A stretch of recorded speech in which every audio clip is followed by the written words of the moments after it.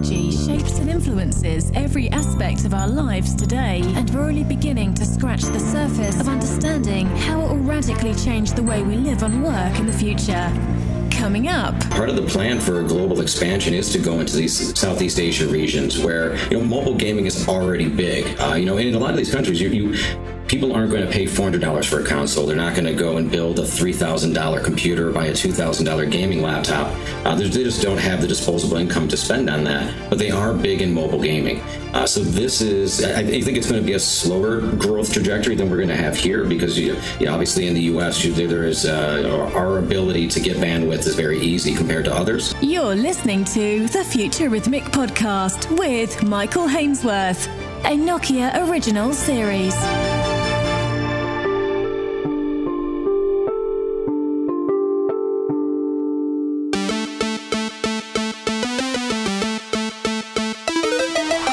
Hardcore video game fans all know Razer, but the company that got its start making high-end mice that glow and wireless headsets for smack-talking your buddies is taking aim at cloud gaming. While 5G will usher in an era where gameplay can take place anywhere at any time thanks to its ultra-low latency, a super-fast network connection means nothing if the hardware lags. And lag is something gamers will not abide. Future Rhythmic sat down with Razer's head of mobile gaming, Jason Schwartz, and question one was, why get into the cloud in the first place? Most of the people that are out there today, and that's been our core audience back to the mice and keyboard, are people who played PC and console. That was the traditional method of people gaming. However, you look at the people in those core, they have been playing this through high school, through college, into their early career. And now they're starting to get busy with their work, getting deeper into their careers. They are having families, they have spouses, they have kids. So the time they had to play games was really shrinking down. And they used to be able to go and play a 4 or 5 hour gaming session. However, now, if you try to go tell your spouse, hey, why don't you go cook dinner and take care of the kids for me while I go play some Overwatch, that doesn't really go over very well. So there is this need now for people to be able to play when they want to play, wherever they are, and for a shorter period of time because the pressures on them are too great. So that was really where the beginning of trying to go to our core base and look at where they will be playing games in the future and try to develop something that is enables them to bridge from where they are to where the industry is going. So does that suggest cloud gaming is largely a casual gaming experience? This is a demographics shift. We're getting older. We don't have as much time, and therefore this is the future of gaming. No, actually what it is, part of that will be there, of course. There is your casual gaming elements that are there, but really what is happening is it's a transition from AAA, the core titles like the Fortnites, the PUBGs, Call of Duties, having those transition into a mobile environment. So it enables you to take that same gameplay that you find within the console or PC world and starting that transition over to the mobile or the cloud gaming aspect of it. So with IHS market research believing that dedicated gaming hardware isn't going to die anytime soon, this must bode very well for your cloud-specific hardware you're working on.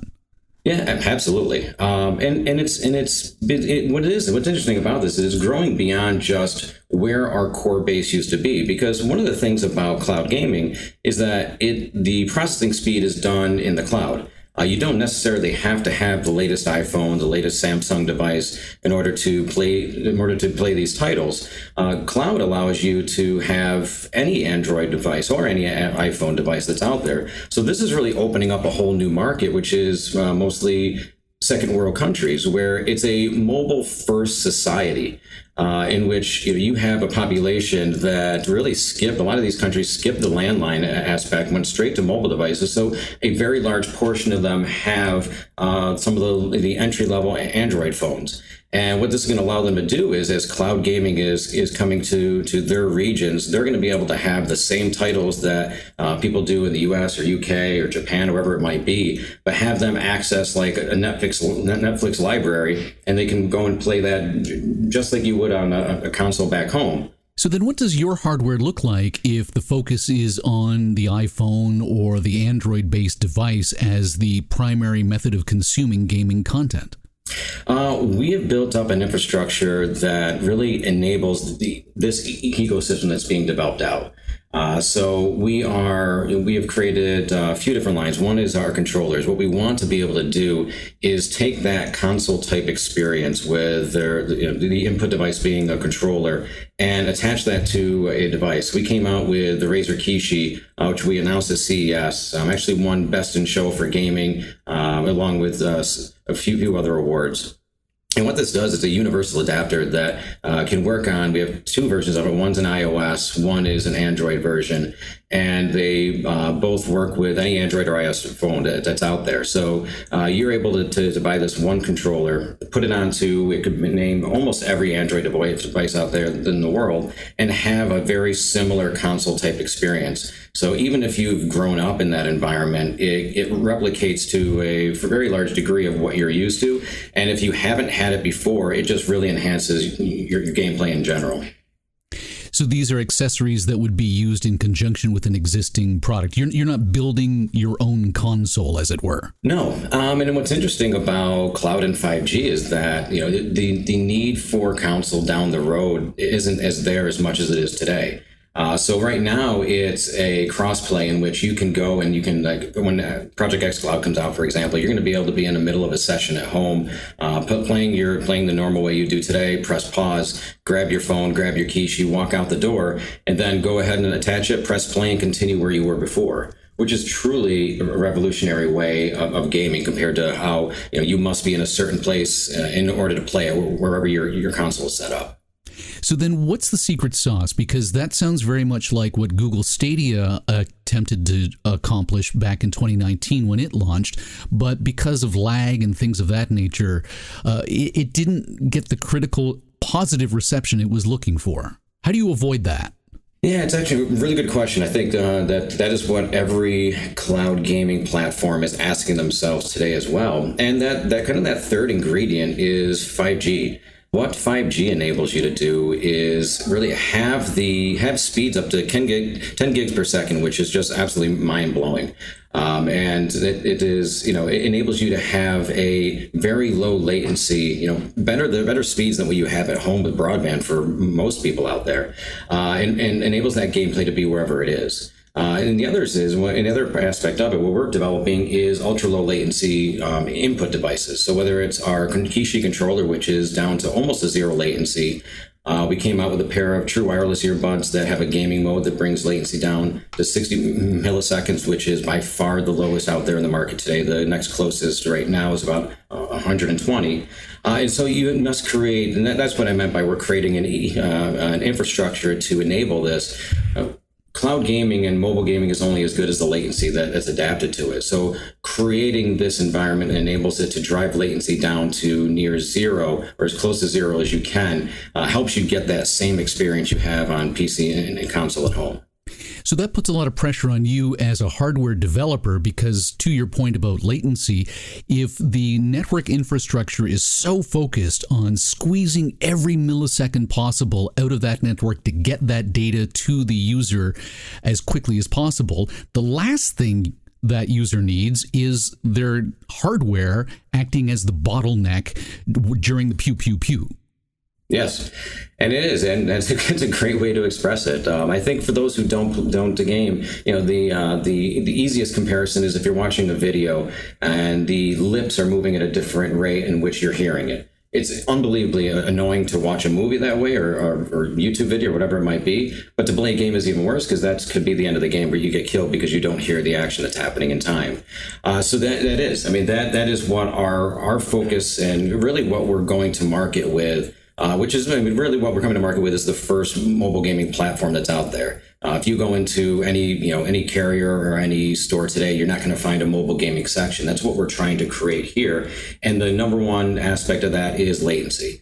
Because if you create, if you just take most of the product that's out there in the market today and start playing a native mobile game or you play a cloud gaming section, you're going to have a lag that's going to interfere and reduce the quality of gameplay compared to what you're being able to play at home. Now, having said all this, Your point that there's a tremendous growth opportunity in markets that skipped the landline, those developing markets, primarily, I suspect you're talking in the Middle East, through into parts of Asia, down into Africa as well. What's the growth trajectory look like, though? Because while those parts of the world did skip the landline world, they're still very much in a low-cost, low-end smartphone, almost a dumb phone or feature phone type world. How long before they have the 5G infrastructure necessary to fully take advantage of a Call of Duty-like experience on a mobile device? Yeah, great question again. So I think, well, I'll give you an example of how we tested a few of the products that are out there today at CES. So we were in a hotel room using the hotel Wi-Fi. Oh, there's your first mistake. Yes. And you would think this is a recipe for disaster. I actually found out that this is being done after the fact. I think I would have said don't do it. But one of my teammates was showing Project xCloud and streaming Stadia on the Wi-Fi, and it played beautifully. So I think one of the things that the developers are working on, and by the way, and on the show floor, we were streaming NVIDIA GeForce Now live, and it was playing flawlessly. So what the developers have done, they've enabled it to work well on a regular Wi-Fi, but obviously 5G is going to extend that well beyond. And so part of the plan for global expansion is to go into these Southeast Asia regions where, mobile gaming is already big. And in a lot of these countries, people aren't going to pay $400 for a console. They're not going to go and build a $3,000 computer, buy a $2,000 gaming laptop. They just don't have the disposable income to spend on that, but they are big in mobile gaming. So this is, I think it's going to be a slower growth trajectory than we're going to have here because, obviously in the U.S., there is our ability to get bandwidth is very easy compared to others. However, this is a major focus and a great area of growth. And as we're talking to our retail and carrier partners in these regions, they're really excited about this because this is one of the first times that a gaming launch is going to have a focus in these areas versus when Microsoft and Sony launch. Obviously a lot of these countries aren't at the top of mind when they're coming out with their consoles. I'd love to just go back for a moment to talk a bit about the hardware development, because I'm amused that one of the promoted features will be that the software will talk to your Chroma RGB lighting hardware that's built into your devices and accessories. So does that mean that when my character's life force starts to drain, my Razer mouse will go from glowing green to glowing red? How important are those little tricks like that to attracting that diehard gaming fan who now has a family and obligations?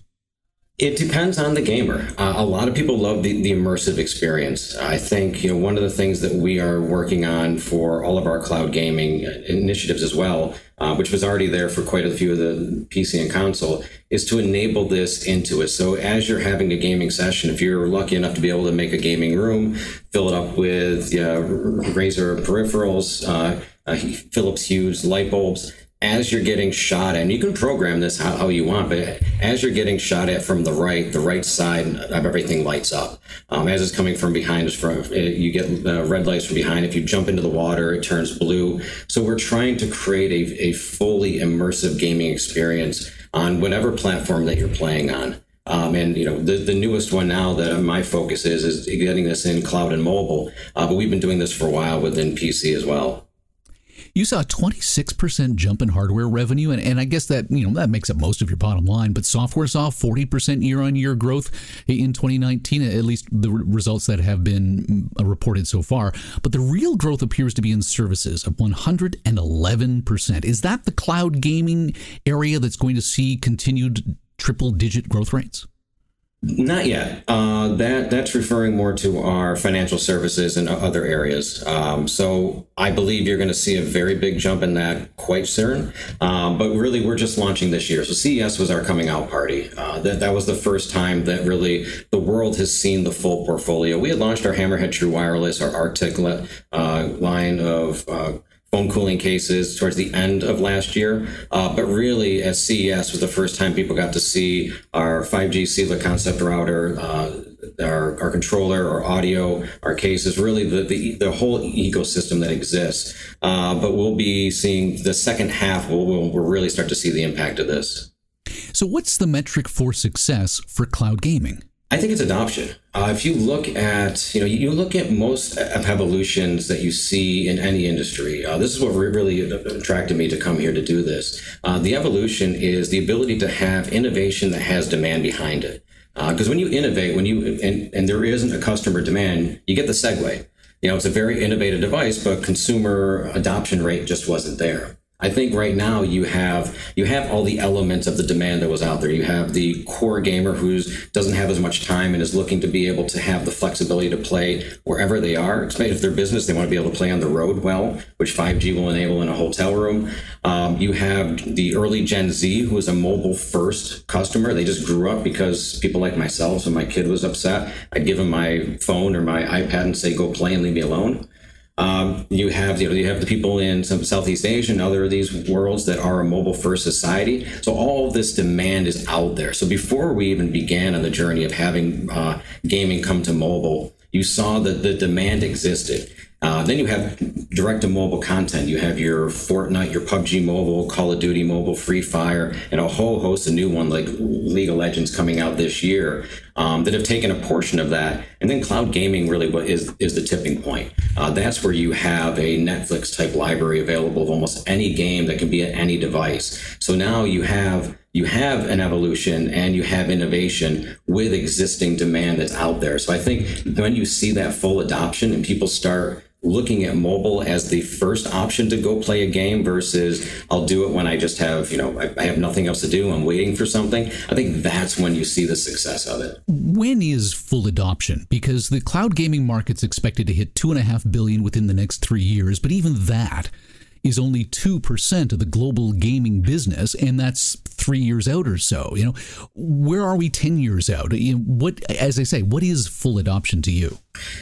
I see it's when you no longer, I think the mixture of cloud gaming and 5G will make it so that a console really isn't necessary. Because why would you need a plastic box? You have the same titles that are going to be available in the cloud. You'll be able to have the peripherals set up because companies like Razer will help build that out to enable you to have the input devices that you need. So you'll be able to play the same games in the same speed with the same latency no matter where you are. I think it's when people stop playing their core, which is what they're used to, like in this example in console, and just go to cloud or just go to made for mobile and just skip that whole middle part altogether. I think that's when you see the evolution and the tipping point finalize.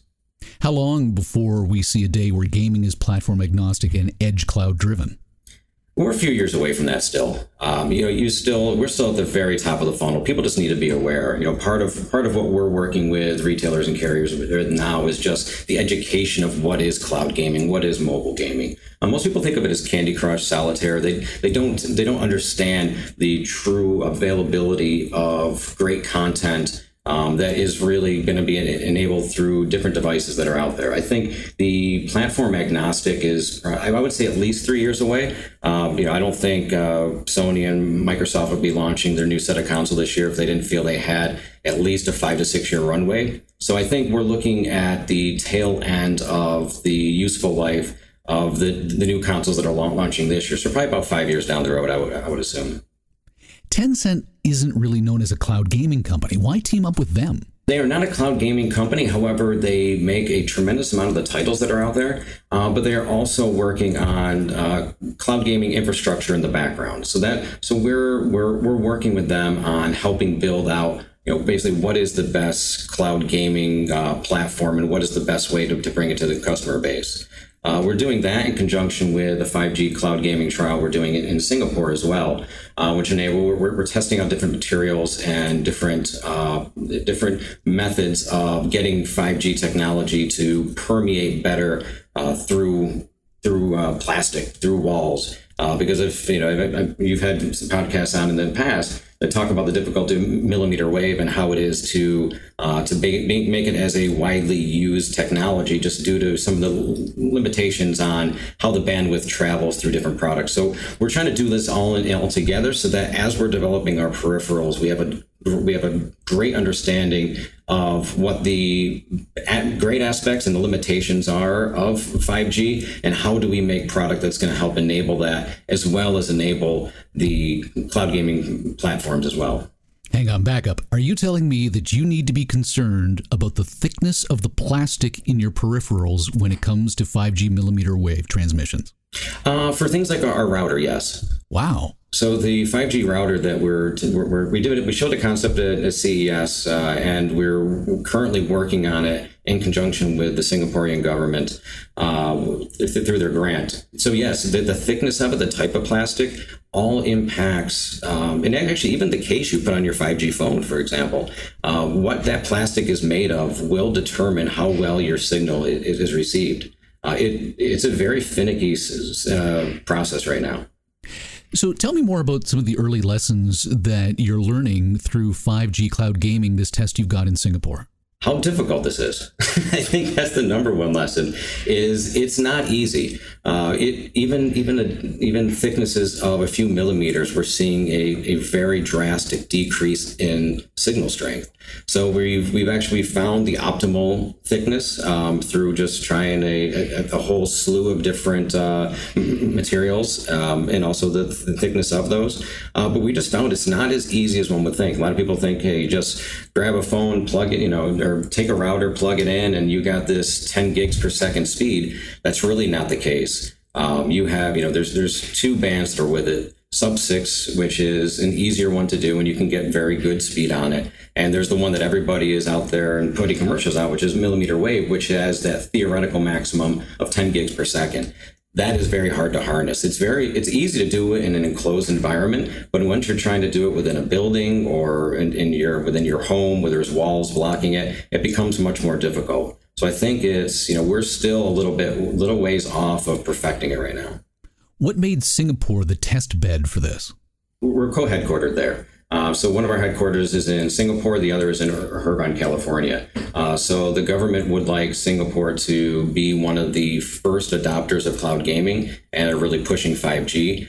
So they look to different partners that are in the region to help. So Singtel, which is the largest carrier there, and ourselves received this grant to work together on it.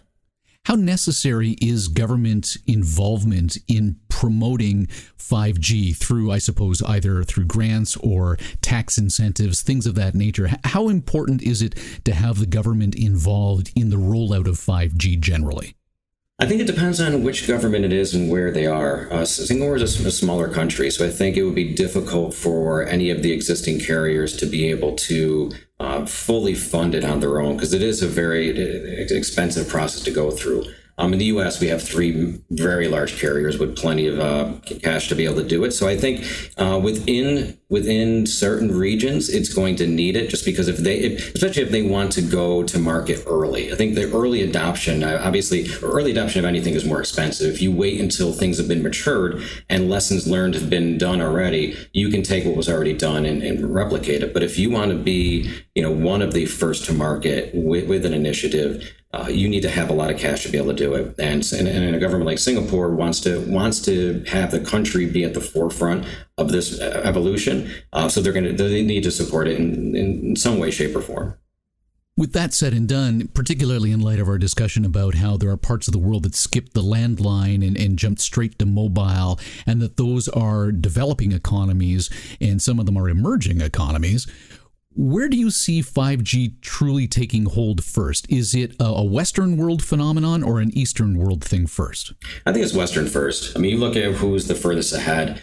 It's mostly U.S.-based carriers, the Verizons, the T-Mobiles, the AT&Ts of the world, mostly in Western Europe as well.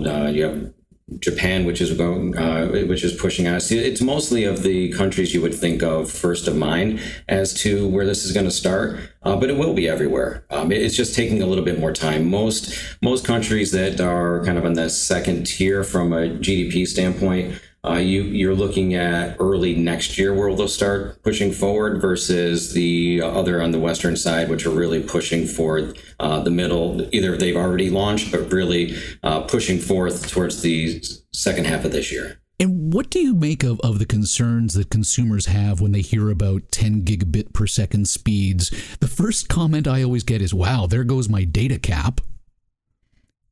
Is this a hurdle as you see it within the video game consumer when it comes to 5G? Are they going to be looking at their data limits and going, well, I guess I'm not playing Call of Duty on my way into work? That's actually a great question to ask. And what we are seeing is that 5G plans, well, I can't tell the carriers what to do, but 5G plans are going to have to come with either an extremely high cap or unlimited data, because you're going to be able to download so much more, so much faster that it's going to be very hard to control it. So I know, so we're working with quite a few globally, a lot actually, and we're looking at doing different bundles together with 5G. Our devices, we're partnering with different cloud gaming companies. And a lot of and what we've been discussing, a lot of these don't have a cap on it, because if you look at who's the early adopter of 5G, it's going to be gamers. That's the number one consumer that they're all trying to target, because they realize who else needs this speed. You don't necessarily need to go to your favorite news site and pull up your article faster than you are today. However, if you do want to play Fortnite or PUBG or Call of Duty Mobile, and you do need that to be fast. But in order to do that, in order to make the adoption really happen, you can't make it punitive. And if they're playing a lot of games, you want to enable long gameplay. So to do that, the data plan is going to have to go along with it. It's a fascinating point. Big picture this for me then, because it was suggested, to your point, that, how much faster and how much better is Facebook really going to be on 5G? What's the killer app? If the killer app is gaming, what does that adoption rate look like to you? Because I know I can't convince my wife to adopt a 5G gaming platform because she's only interested in Angry Birds. Yeah, that's true. I think you're going to see early adoption and for gamers happen fast. And there's a lot more gamers than people realize. You're looking at over 2 billion people that, are considered the subs gamers. Now, part of those are the Angry Birds. They're the Candy Crush portion of it as well. But there is a very large and growing population of people who are core and mid-core gamers who would be willing to do this. So as long as the enticement to get them to change over into a 5G structure, both in, with their mobile device and at home, I think you're going to be able to get that early adoption rate, which enables them to keep building it. And then it's going to drop, like with anything, it's going to drop to a price point that would start pulling over others who just want to be able to stream Netflix or Hulu a little bit faster on their phone when they're on the go. But I don't think that's going to pull the initial crowd in. I do think it's the gaming crowd that is going to start it off. So while you have this relationship with Tencent, and a lot of that has to do with the fact that they've got the gaming library already, why not go it alone? If 5G supports network slicing to create high-speed, low-latency private networks that help with things like customer retention and benefits like that, why not just start up Razer Mobile and start your own online gaming service with your own dedicated branding to that and pull in the extra revenue and, I can imagine, the profit that comes with a high-margin business like that? Michael, that's not a terrible idea, but really we want to focus on our core. Our core is enabling and enhancing the gameplay of others and being a platform agnostic company. People like Tencent do it better than we do. Sure, we could even go off and buy somebody who's a developer. However, we prefer them to do what they're good at, work with the carriers, the Verizons, the T-Mobiles, AT&Ts of the world, EEs, all those guys, let them focus on what they're good at, and for us to be in the middle and to be able to work together with all of them. We see ourselves at the center and being able to make what they do better and helping enable it. So we partner with all of them. We could go out and make a cloud gaming system, but Google, NVIDIA, Microsoft, they're doing a heck of a lot better than we could ever do. But what we can do is create peripherals and input devices and different aspects of it that will help build up an ecosystem that makes what they've already done even better. And that's what our core is. See the future. Listen to what's next. Read about world-changing ideas. All by visiting futurerhythmic.com. The Future Rhythmic podcast with Michael Hainsworth is a Nokia original series.